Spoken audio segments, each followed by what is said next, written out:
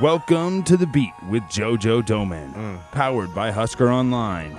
Nebraska linebacker JoJo Domann gives you an in-depth look at the Husker football program and beyond. The Beat is brought to you by Edgewater Insurance and Real Estate. Hello and welcome again to another edition of The Beat, coming to you about a day later than normal. Sean Callahan, JoJo Domann, as just all this traveling, man. It's been a grind. Back-to-back road trips, 3 out of the first 5. You guys are back, and you're going to be home now, JoJo, for a long time. You know, you look at the schedule, 4 of the next 5 games are at home, and you have just 2 road trips left. So I guess that's the positive of where we're at now on the schedule. The negative is, I mean, another close call at Michigan State, and, you know, arguably, and I thought it was interesting on Monday, JoJo, Pat Fitzgerald, Northwestern's coach, said it was one of the most dominating defensive performances he's watched as a coach in a long time. Man, that's high praise.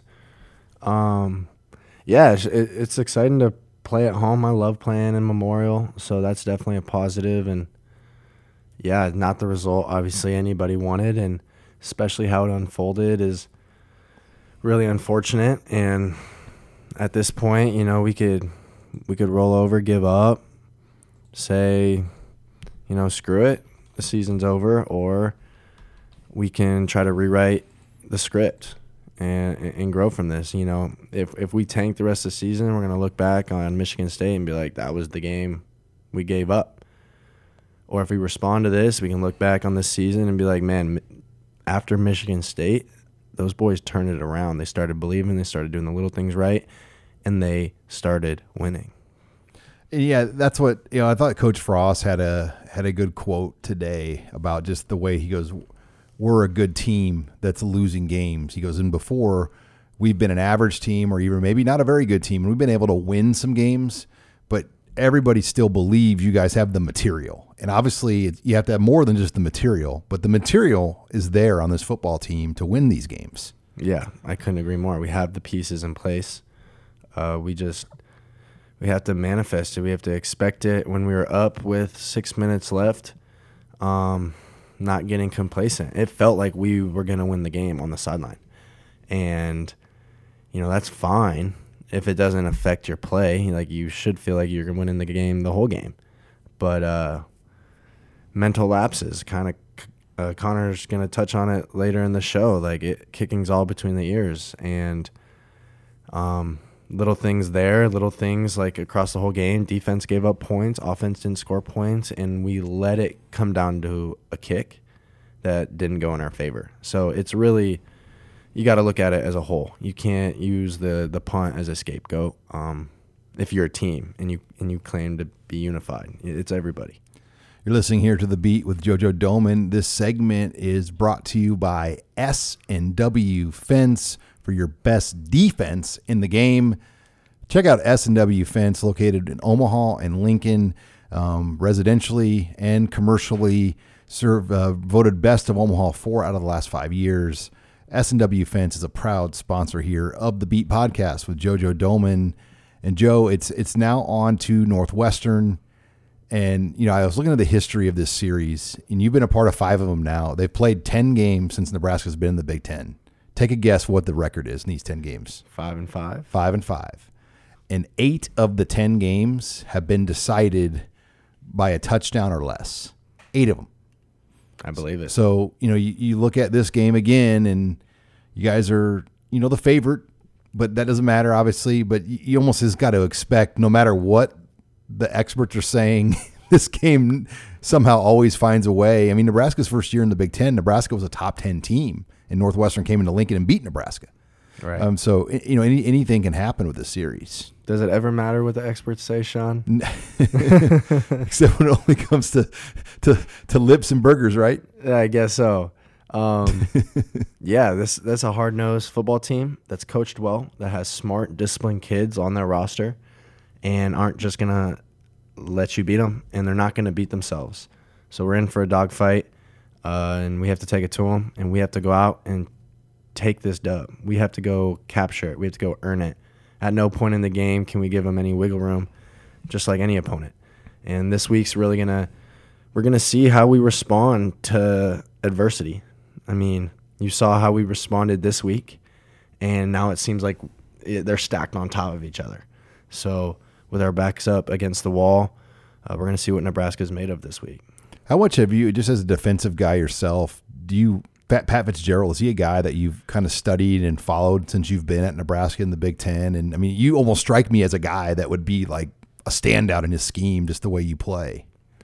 You know, not extensively, but just by the way he talks, you can tell he's got a lot of passion and that he can, you know, captivate a room and get guys to play hard for him. And that's what you want out of your coach. That's what you want out of your leader. And you're listening here to The Beat with JoJo Domann, brought to you by Edgewater Insurance and Real Estate. And each week, one of the great things that we get a chance to do on The Beat podcast is Edgewater, our title sponsor here of the show, and JoJo work with different charity groups. And each week, $1,000 will go to a different charitable group. And this week, we wanted to bring in Angels Among Us here, as September is Childhood Cancer Month, and wanted to bring in Susan here from Angels Among Us here. Susan, we really appreciate the time, as we're being joined right now by Susan Nelson. Susan, appreciate the time with you, and tell us a little bit more about Angels Among Us. So Angels Among Us is a Nebraska nonprofit that was started back in 2006 to provide financial support to families whose children are diagnosed with pediatric cancer. Most families whose kids have cancer are just starting out and starting their careers. One parent often has to leave a job to care for the child, which creates financial toxicity. And so we step in to provide that support so those families can stay stable. Susan, 70 to 90 families in Nebraska are told their children have cancer every year. About how many are you guys able to work with per year with your organization? Last year, we did 126 families, and we provided $500,000 in support. Wow. Now, how can our listeners get involved? You know what? They can go to www.myangelsamongus.org and learn about not only our financial assistance program, but also the other programs that we have to provide emotional support to families. They can volunteer, they can give of their time, they can give of their treasure, and we're appreciative of all of it. And you guys have been around. I just read it's your 15th anniversary. Susan, how long have you been with Angels Among Us, and just how long has the history been in Nebraska? I assume it's Nebraska based for the last 15 years. Anybody living in or being treated in Nebraska. So we have families from as far away as Des Moines to as far away as North Platte. We've also had families from Texas, South Dakota, North Dakota, Missouri, who come here to be treated. And so we help any of those families who are in our local area. Well, Susan, we're honored to get a chance here to work with you guys here, as you're this week's recipient of the Husker Heartbeat on the Beat podcast, as Edgewater Insurance and JoJo Domann will donate $1,000 to Angels Among Us. Super excited. That'll provide 2 months of support for a family here locally. And that means rent, mortgage, utilities, car payments are covered for those families. Well, we really appreciate the chance, and look forward to hearing more about your organization. Hopefully our listeners as well now are aware of what you guys do. We appreciate your time, Susan. Awesome. Thanks, you guys. Go All right. Huskers. All right. Well, much more to come here on the Beat podcast. As you heard from JoJo, we're going to hear from kicker Connor Culp. It's an interview you will not want to miss. You're listening here to The Beat. Hi, it's Sean Callahan with Husker Online. We all have smartphones, and we all know they're pretty amazing, but they also can be amazingly distracting, especially when we're around other people. So US Cellular wants us to reset our relationship with our phones by putting down our phones for $5. That's right. A company that sells phones wants us to put down our phones and see what we find. Learn more at uscellular.com/built for us. You're listening to The Beat with JoJo Domann, brought to you by Edgewater Insurance and Real Estate. And welcome back here to The Beat. Sean Callahan, JoJo Domann. As you heard it, we're brought to you by Edgewater Insurance and Real Estate, locally owned, Nebraska-based company from Binkelman to Omaha and everywhere in between. They are servicing all of your insurance needs. And this segment, though, of the show brought to you by JoJo's favorite post-game stop, Tanner's Bar and Grill, 30th and Yankee Hill. And Joe, it's a night game this week. Are you going to still try to keep the home game tradition and going to Tanner's? And you're not lips or burgers, you're team wrap, right? Team quesadillas. Quesadillas. Hot lip quesadillas. Yeah, we might have to arrange something. Might have to get it delivered to the crib or something because I've been missing it too. Yeah, Brett said, "Did you guys tape today?" I'm like, "We're getting on there," and he's like, "Tell JoJo what's up and get on into Tanner's." Well, Brett, I need some hot lips to the crib because 2 away games. I'm missing you, dog. All right, well, let's bring in our next guest, kicker Connor Culp, joining us here on the program. LSU transfer that came to Nebraska. Got an extra COVID year of eligibility. So you're one of we got 2 super seniors here, 2 6-year. Right. Are you 24? 24. 24. So 2 24-year-olds. Thank God I'm not the only one. Well, isn't Deontay 20? He's probably 25 or? Yeah, he might be. I think he's a little bit older. Yeah, I think so. Damien's 28. Is that right? He's somewhere up there. Yeah, dude. This is he's coming back too. This is collegiate football. Damien's going to do another year. Yeah, that doesn't surprise me. Well, let's get to it. As you brought in Connor Culp, obviously lots to talk about here with Connor. JoJo, I'll let you take it away. For sure. C-Money, thanks for joining us, bro. Of course. Let's just start it off nice and easy. How'd you get into kicking? Funny story about that. Well, you know how most moms don't want their kids playing football? Yep. Yeah, so my freshman year of high school, all my friends and everything were going out for football, and I didn't want to join, but my mom was like, nope, suck it up. You're going out. And kind of rest is history from there. Man. Okay, so you're thrown out there, and like any kid playing football is like, I want to play quarterback. Do you remember what you played or what you were trying to play? Well, I went out for kicker just because I played soccer. Okay. Believe it or not, I was actually the same size freshman year as I am now. And so I played fullback and linebacker. Loved contact. And, found out I was all right at kicking football and kind of enjoyed that, so stuck with it. Believe it or not, there's a correlation between kicking a soccer ball and kicking a football. Yeah. Can you believe that? Just a little bit. Right? Yeah. I mean, even a guy like me, I punted and kicked all of high school, and I loved it. And I picked football over soccer my freshman year in high school. When did you decide early on, or was it later in high school? It was later on in high school. Sophomore year, knew soccer wasn't for me anymore. Just didn't like it. Yeah. Didn't enjoy it, and had a better future in football. Yeah. For me, so stuck with that. Yeah, started to catch the football vibe. Okay. So key us into what's the hardest aspect of kicking a football. I know, everyone in the stands thinks it's easy and just expects it to go in, but like what makes it so difficult? So kicking is all mental, as I've found out through my career.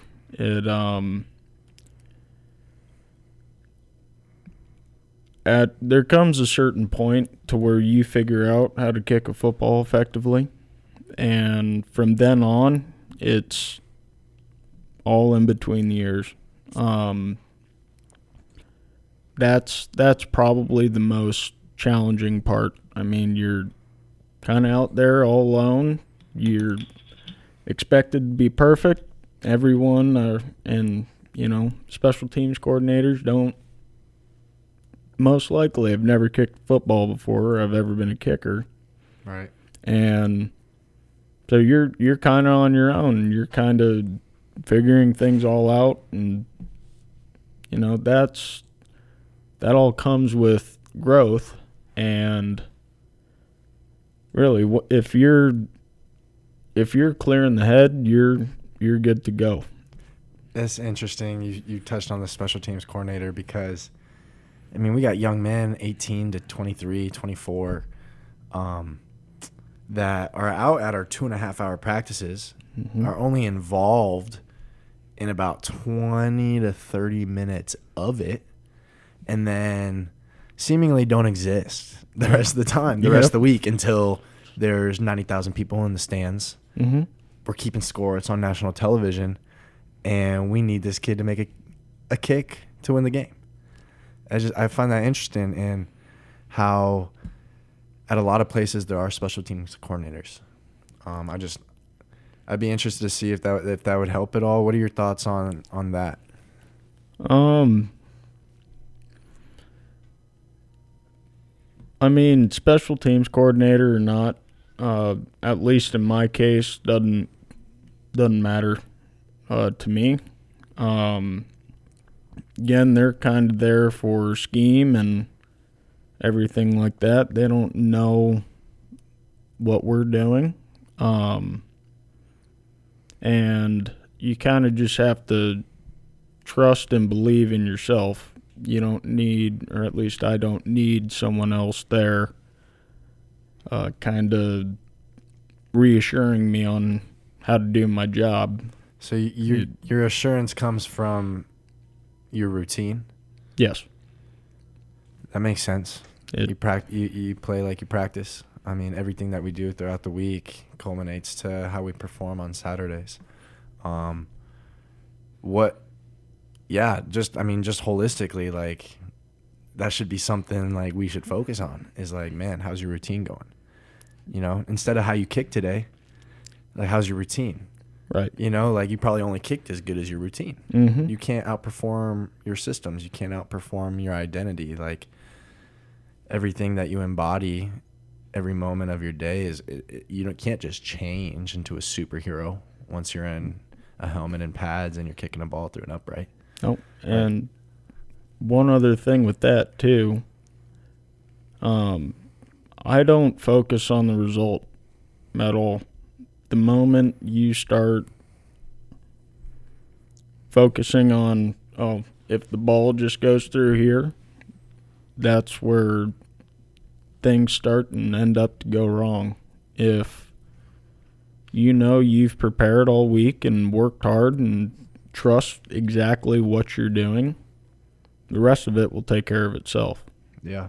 And that's one of these things I've learned throughout my career, is you can't be worried about the ball going through the uprights. It's all the work before is what really matters. So beautiful. Let's build on this. Let's build on this thought. So earlier this year, you've been under a lot of scrutiny. You first admit it. You haven't kicked as to the best of your ability. So when you're doing your process, you're trusting your routine, and the ball doesn't go through the upright, then what? Well, you try to pull out any other stops in the book, and it took me 4 games to really figure out, hey, something's really not right. You're doing everything right, but there's an underlying issue. And went and swallowed my pride, talked to a sports psychologist. No kicker wants to do that, because then you're kind of thought of, oh, this guy's a freaking basket case in the head. But I was messed up, and wasn't enjoying football. Didn't matter if I made or missed. The only kind of feeling I felt from kicking was if I did miss, I let the team down, sort of deal. And even during the Oklahoma game, had a career-long opening kick and probably the biggest game of our career. And I didn't care one bit. I didn't even look at the film of the ball. I just looked at my facial expression and my reaction to it. It was nothing. There was nothing there. And could feel there was nothing there. And so it was until that game to where I went and got help and acknowledged exactly what was going on with me and, accepted that as a challenge to overcome these feelings that I was having, not only about football but in life. And, not working on kicking, but just developing my love for the game back and being a part of such a close-knit group of guys and how special that is really all I was focusing on. And, take every day, a day at a time, and just be excited and happy about the opportunity I have. Amen, dude. We talked extensively. After that Oklahoma game, and I have so much faith in you and everything that you're about. And we all go through stuff, and we all face adversities in our inner life, right? In the introspective space that we don't usually share with people. And the respect I have for you for taking it as a challenge and overcoming it, bro. That's a dude I can go to war with any day.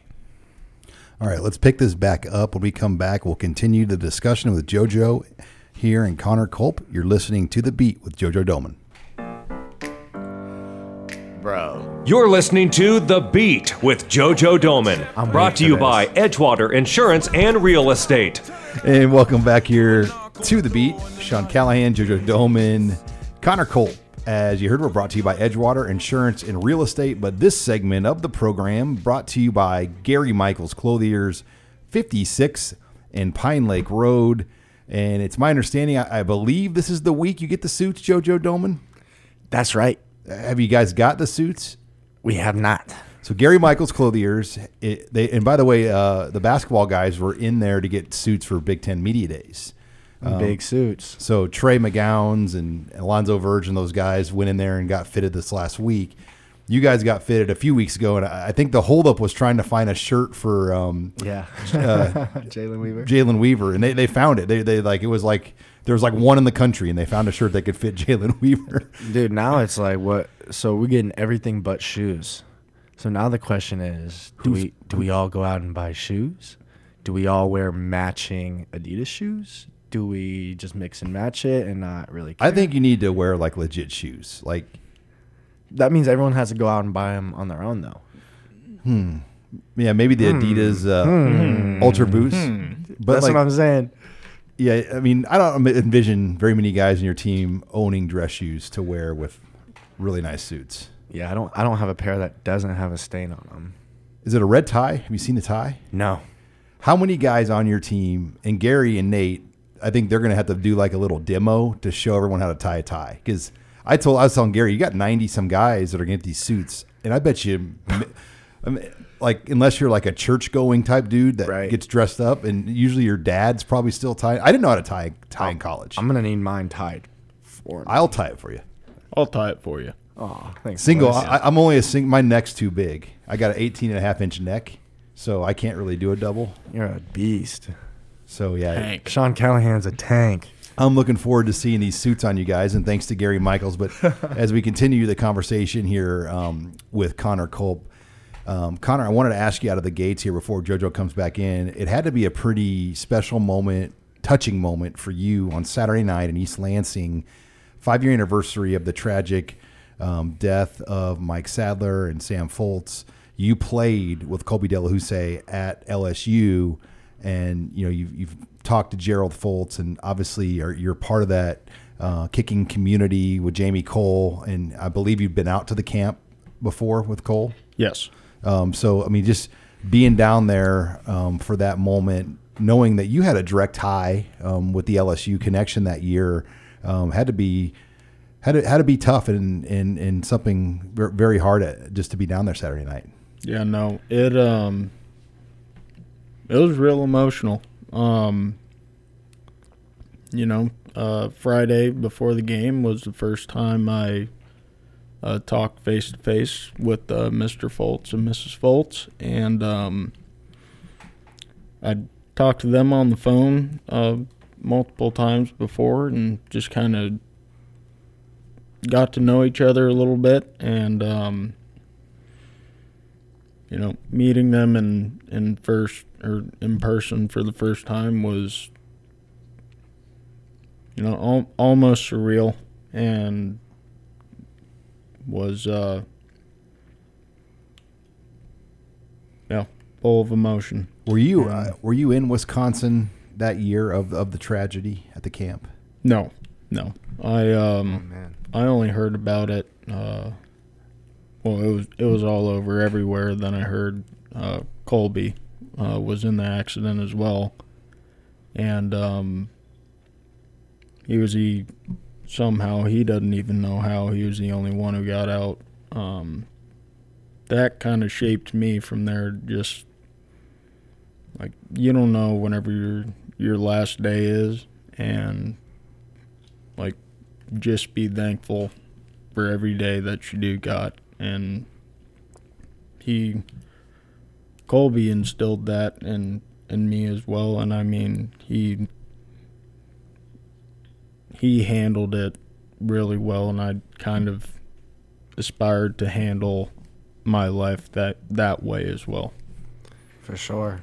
Being present and living with gratitude is the keys to the game from where I'm at in my 24 years of experience. Yep. Just to bring awareness to this, when we played Michigan State, was that 2 years ago? 2018. 3 years ago. The picture right behind you there. Yep. Was a game, first time we faced off since they both passed, a game where only field goals were scored. Mm-hmm. And Nebraska got the better of Michigan State. And then this year, subsequently, we quote-unquote lose on a punt. Mm-hmm. And Michigan State gets the better of us. We lost a punter, they lost a field goal kicker. So I don't know if our listeners believe in God or not, but something's at play here. Yep. And I can't help but get the heebie-jeebies when I think about it. I know, it's nuts. Oh yeah, did the other guys in your room, did you kind of tell them a little bit more about, because they weren't around, obviously, when Sam and this happened. I mean, did you kind of share some stories at all about those guys at all? They would ask me kind of questions and everything that happened. I mean, I wasn't there. I only had Colby's experience that he went through and what he told me. Kind of gave him the lowdown on what happened, and honestly how to live life each and every day to like it your last, really, and just appreciate what you got. No doubt. I had one experience with Sam, and I was a true freshman. I'm in the weight room doing the freshman lift. We lifted before offense and defense, right? You give the freshmen the earliest time. And Foltzy came in early and was hanging around teaching us how to power clean about, 2 weeks before he took off for that Coles camp. And that was my only interaction with him.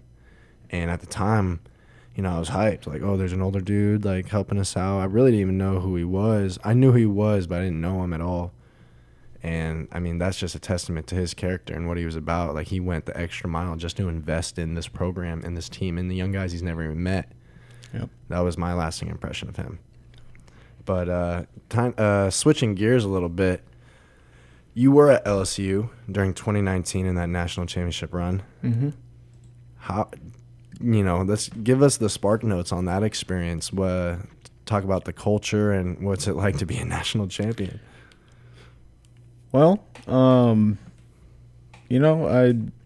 have to say I've never been a part of a team that was so confident and into going into each week knowing we're going to beat this team and then we're on to the next. Doesn't matter when or where we play, we're going to win and we're going to move on.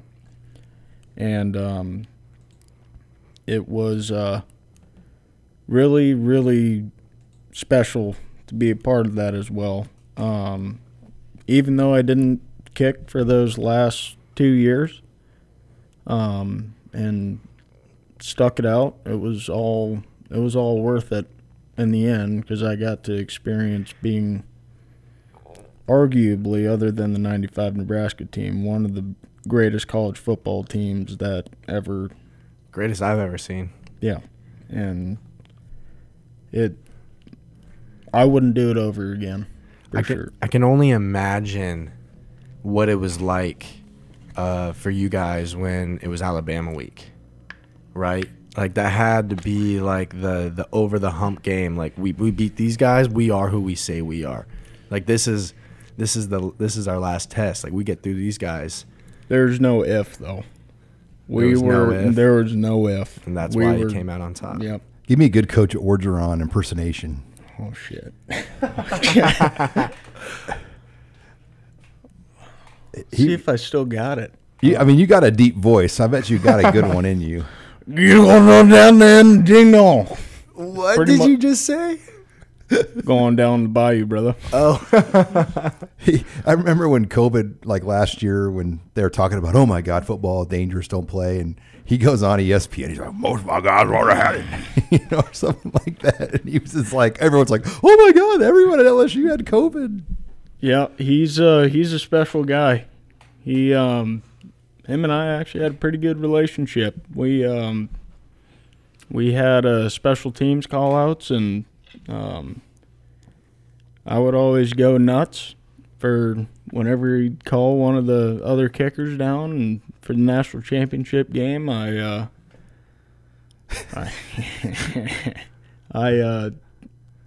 had two monsters, got a chair, then brought my ironing board down from the room, and got up there, Stone Cold Steve Austin, the two monsters jumped through the ironing board and smashed it in half. And then he ripped his shirt off, I ripped my shirt off, and he...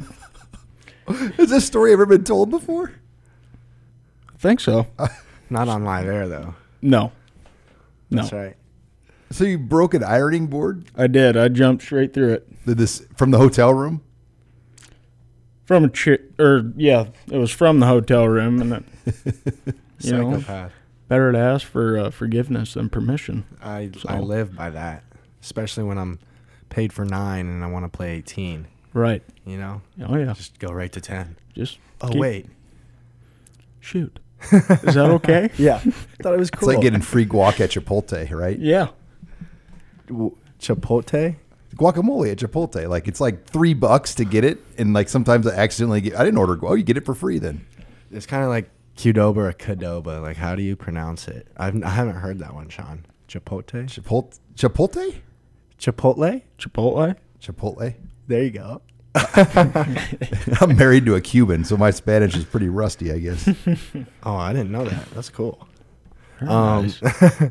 Switching gears, touching back on kind of what you alluded to earlier about your routine and how, you touched on earlier how it's a repetitive motion.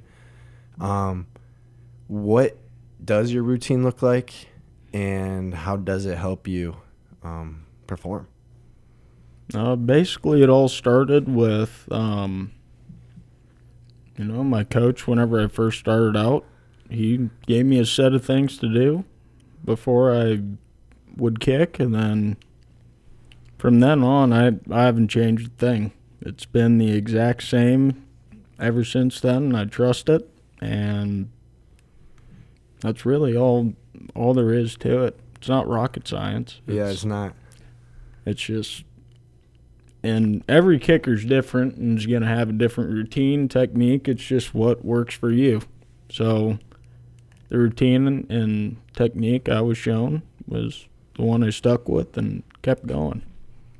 Now, kind of also circling back here, you've faced scrutiny your whole career kicking. It's what kicking does. You miss a field goal, you get shit for it. Yep. This year in particular, right now in this moment, what is your perspective on dealing with that scrutiny? I don't care one bit. My outlook on everything is if you don't, or if I don't have a relationship with you, or I don't know who you are, and why should it matter? Exactly. Why should I even care what you have to say about me? Right. You don't know who I am. You don't know anything about me. All you know is if the ball didn't go in the uprights or not. That's it. Yeah. That's how it's got to be. Yeah. It's no disrespect. No, to it's anybody. Not. And I learned that the hard way at LSU whenever I first started out. I got all into the fake hype and everything like that, and I was on top, and then real quickly you go right to the bottom, and I didn't know how to handle that. Yeah. And from that moment on, I knew, well, you know what? It's just you and the people you care about. Yep. They aren't saying those things, so why does everyone else's opinions matter? Do you have Twitter on your phone at all? No. I mean, that, like, for a kicker, that's got to be just like stay the hell. I mean, for any high pro, like for any of you like top 20 guys on the team that are really involved in the game, like Twitter's got to be just like no way. Don't even look at it. Yeah, no. I personally, I mean, both the good and bad people have to say about you is equally as destructive. Because or at least for a specialist, because you're hearing all these either great or really bad things, and you either hype yourself up too much and then you feel like you're on top of the world, and then you mess up one time and then it drastically changes quick. And I found the best thing is to just completely ignore it. And I really don't even like social media all to begin with. I guess I don't care about what people, I don't know, I don't. You don't belong in the 21st century. No, I don't. Yeah, I mean, that just goes back to identity. Mm-hmm. Praise and blame's all the same. If you care too much about what other people's opinions are, you start to, resonate your self-worth with how other people feel about you, positive or negative. So outside of football, how do you just get your mind off of kicking? What do you do on your off time? Go on a duck blind or a tree stand or on a lake and a boat somewhere. There you go. That's about it. There you go. You have to take me sometime. Absolutely. Let's do it. Biggest fish you ever caught? That's tough. Was it that big? Arizona, is it all bass? Trout. My dad lives, like every old guy in Nebraska, my dad and his wife live in Arizona in the winters, and he catches a bunch of trout out there. In a river somewhere. I don't even know where it's at, but in Arizona it'd be a bass, but I've done deep sea boats out of California for multiple days. Did a lot of fishing down in Louisiana. Still just trying to think of what the biggest one was. I caught a saltwater cat this summer in Florida, and the guy that was on the boat with us is like, "Don't touch." I mean, like he said, like if that thing stings you, like you're hurting for like a week. Yeah, and it was 5 pounds. It was big and those things put up a fight. Oh yeah, I hate dealing with those. I just cut the line if I catch one of them because they're venomous stingers. Been poked twice by them. It's not fun. Second time I was like, I ain't doing that again. No, thank you. Connor Culp, thank you for hopping on with us and open up to us. Appreciate you, brother. Thank you, sir. Yes, sir. Connor, this has been great. Appreciate you having on, man. Absolutely. Thank you. All right, much more to come. We are going to take some questions for JoJo in the mailbag. You're listening here to The Beat. You're listening to The Beat with JoJo Domann, brought to you by Edgewater Insurance and Real Estate. Final segment here of The Beat. Sean Callahan, JoJo Domann, as you heard, we're brought to you by Edgewater Insurance and Real Estate, Nebraska-based company located from Omaha to Binkelman and everywhere in between, servicing all of your insurance and real estate needs. But this final segment of the program brought to you by Pioneer. Pioneer is proud to work with generations of American farmers in the most complex and rewarding industry on earth. From your friends at Pioneer, thank you, farmers. And those farmers are definitely getting out in the fields right now. And it was hot. I mean, this is a hot week. Luckily, it's going to cool down, JoJo, for a couple night games here. You guys are finally going to get some fall weather. It felt like fall, though, in East Lansing. No, it did. I'm glad. I mean, these night games are fun. It feels like you're the main event, and 3 in a row, keeping it consistent. That'll be nice for the body clock kind of to get used to. Anything about that atmosphere, that stadium, jump out to you after Saturday on the road? Yeah, it was popping. I loved the grass. Man, do I love grass. And the stadium was popping. It was a fun atmosphere to play in, especially in the fourth quarter and second half when we were shutting them out. But it quickly turned. I know everyone's hurting right now, but does your body feel better joint-wise after a grass game, or just burns, marks? 100%. It's way softer when you tackle, and like when you wrap and roll, when you skid across the grass, like you have a grass stain. And you do that on turf, you have like a huge turf burn. Like I'm measuring it like 6 inches on my forearm that doesn't go away for a couple weeks. So. And it bleeds. Yeah, and it keeps reopening, and it hurts to shower, hurts to clean. Yeah. All right, first question here in the mailbag. And, I'm sure different times of year this changes, but the question is, how much ones-on-ones do you do during the season in terms of periods and reps? Like how many Monday, Tuesday, Wednesday practices, how much ones-on-ones are you guys doing?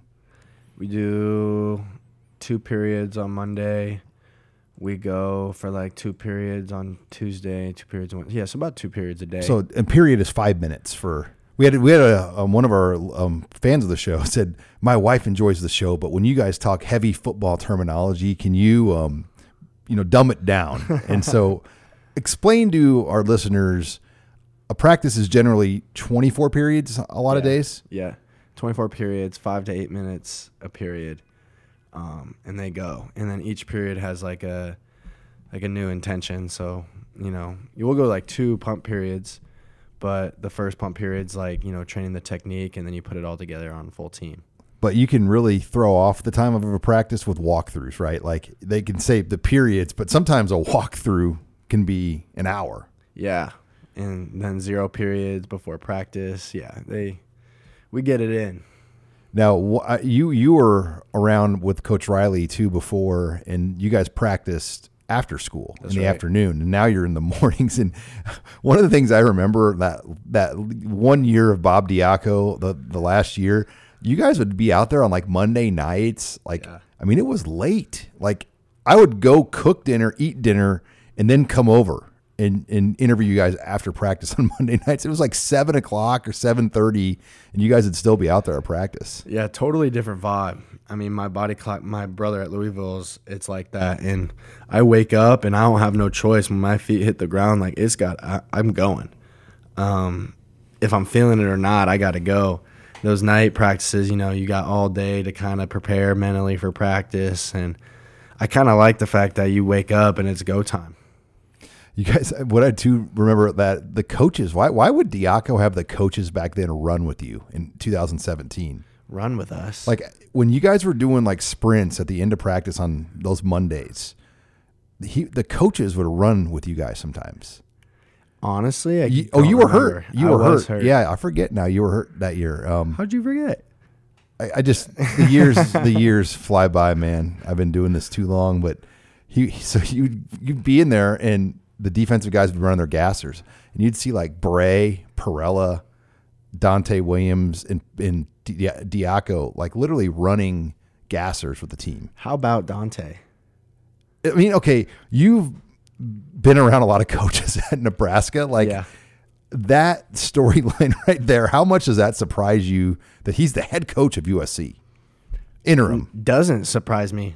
He had the most swagger. He was very technical, and everyone wanted to play for him. I loved playing for him. I remember that was when Bobby Elliott also worked for us when he passed, and those two guys, I remember, told me that you remind me of Jason Sehorn. You remember Jason Sehorn? I remember like, that sounds familiar. Who is that? They're like, the only white DB that's played in the league since 2000. And I was like, okay, I'll take that. The money, him and Keith Williams. I mean, you talk about dynamic recruiters. Like we would go on those satellite camp trips to like Miami and Texas and everywhere. And those two guys, like there was a camp at A&M we went to, and about 1,000 kids were there. And I mean, they were just like on the stage, like putting on a show, and all the parents were like, man, those Nebraska coaches. I mean, they had just a presence and a swagger in recruiting. I mean, Keith Williams has like every, the guy for the Chiefs, Tyreek Hill, and Devontae Adams. Yeah. He was training those guys in Lincoln. Like Keith Williams lived down the street from me till just recently, and he was training these receivers on a grass field at Speedway. All I got to say about that is swagger is contagious. Plain and simple. Those guys, you gravitate towards those guys. In recruiting especially, I mean, and, it's interesting when you think about all the guys you've played for now. And, I mean, you've been here for 2 staffs and multiple coaches. Okay, next question, special teams question. How much time, like give our listeners an idea. We talked about periods. How much time can you really dedicate in a week to kick and punt return and kick coverage and punt return and field goal, PAT? Like how much do you put into that in practice? We do it every day. It's a non-negotiable. We start every practice with a special teams unit, and then we go about 12 periods, and then we go another special teams period. We hit all 4 special teams every single day of the week. So a lot of those guys, they get out there, they warm up, they do their period, and then I'm assuming they do more kicking and stuff, and then like the punters punt to the returners after practice. But I mean, I've said I think like kicking, like for Culp, I should have asked him when he was in here, like in a game, he warms up and then he kicks. And then he comes to the sideline, waits 20, 10, 30, hour before he goes out and kicks again. I'd like to see us emulate that in practice instead of it just all be at once, kind of implementing it throughout the practice. Field goal. Right. And just like a fire drill type deal. I don't know how feasible that is, and I trust our coaches. We do it the way we do, but that's just my mind. Like, that's how I think. Okay, this is a good question about special teams. Obviously, there are some starters on some units for special teams, but you're in practice with like other duties. Like, is it mentally hard, or just to kind of to go from defense to special teams, boom, boom, boom, or even in a game, like do you get tired? If you just got involved in a big defensive series, and then all of a sudden you got to go out there and play special teams. I mean, do you get tired in those moments? It's mentally taxing, yes, but like once you're in the game, it's go time. I don't really have a problem in the game. It's just taxing physically as well. In practice, like you just did a good on good period, and then you go do special teams and you bust your ass on special teams, and then you got 7-on-7, and it's like, where's the break? So it's hard, but it challenges us, and it prepares us for the game. We need more black shirts on our special teams unit, and we have to practice it. Our coaches are firm believers. Like if you don't practice during the week, like you won't be out there on Saturday. So, I mean, I respect that.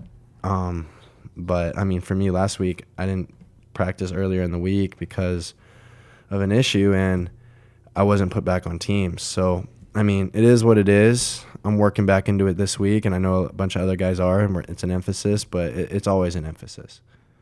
You talked about black shirts. Have any more black shirts been given out since the beginning, or has it been the same? Is it the same guys at this point? Yeah, no new black shirts. I mean, you guys, because obviously you've been playing some good defense. So I didn't know if anybody else had earned one at this point. So it's still the same group that had gotten them at that week 1. Yeah. I mean, my sophomore year when I had that sack against Dwayne Haskins and I was balling, I didn't get a black shirt after that performance.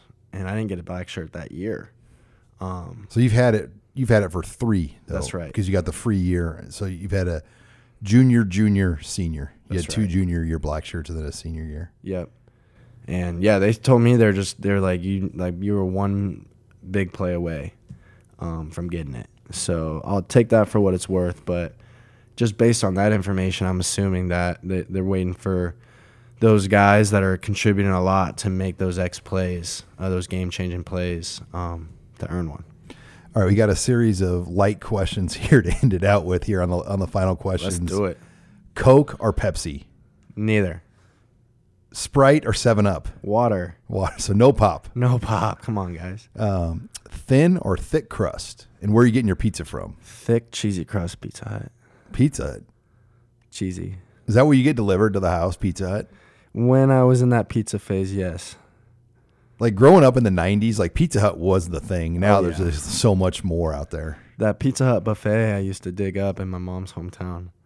Oh, like, you know what I'm talking about? Like ask Garrett Snodgrass, like in like towns like York. Like they have like the nicest Pizza Hut in the country in York, Nebraska. And you go down there and it's like, I mean, it's like huge. That's funny. Be like, hey Garrett, I heard you guys got a sweet Pizza Hut. I'll have to say something to him. Okay, you probably don't have an answer to this one. Sweet or unsweet tea? Ooh, coffee? And then you don't drink coffee, do you? Occasionally when I need it, when I feel like I need it. Does Coach Frost drink coffee? I don't know the answer to that. Shenander? Yes. Like he strikes me, I mean, he gets up there early and But he's up there at 4:30.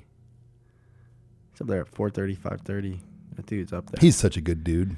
I walked in on him napping the other day, and I guess I walked in a minute before his alarm went off, and he jumped up, and I thought I got scared of him or something. It was funny. I was like, "What are you doing here?" He's sleeping in his He's having office. like a dad dream. Ah! Yeah.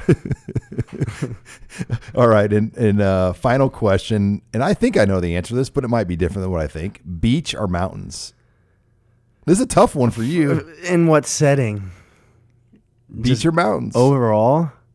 Oh my goodness. Can we have both? Is there a place where beach and mountains are Okay, together? in the United States, and let's not count Hawaii or Alaska, the 48 states, where are you going? Like if I'm like, JoJo, you got 4 days, all expense paid trip, 48 states, where are you going? Going to Florida. What side of Miami? Marco Island. You've been there before? I have. So have I. That's where we went on vacation this year at the Marriott. Right? Yeah, just somewhere. I love water. I love the beach, but also I love my mountains. So, there's got to be somewhere they got both. I'm going to find it. See, I don't know how to ski. I didn't grow up skiing. And we went to Vail this winter or March, not winter. And my kids did the magic carpet on the side. Yep. But I was not going to put on skis and You didn't even try it? no, I mean, Yeah, you're right. You probably don't want to. Well, I was yourself. more worried about my kids, helping them and, You weren't scared? and they're good. It's crazy. Little kids, they're like, yeah, this is easy. But adults, I mean, you do one wrong turn. Yeah, you're falling hard. And okay, I didn't know I knew it was steep, but when you see it in person, you're like, You're looking at it, and it's like, okay. But then when you're looking down on it, absolutely. I mean, it's the real deal. Yeah, it's a mountain. I'm thinking just a little hill. I mean, it's a freaking Yeah. slope. Yep. I've been on slopes. I went down a double black diamond on a snowboard once, and I was like, I'm not doing this. He sat on my butt and just slid it down. Now, your dad, does he ski anymore? No, he's been retired. He's back in the bar with me Right. and then you guys come back at about 4:00 and Right. He's on the phone doing work, hanging out. getting a good lunch at the lodge. Exactly. Saving us spots. All right. Well, this has been a fun show, a surprisingly fun show, as Connor Culp was an outstanding guest and had a lot of fun tonight doing it. So, Yes, sir. Another episode in the books. and make sure you log on to thedominator.com. You can get T-shirts and also find out more about Husker Heartbeat and the different charities that we support. Subscribe, follow to the Beat Podcast as well on the Husker Online Podcast channel. Thanks for listening to The Beat with JoJo Domann, powered by Husker Online.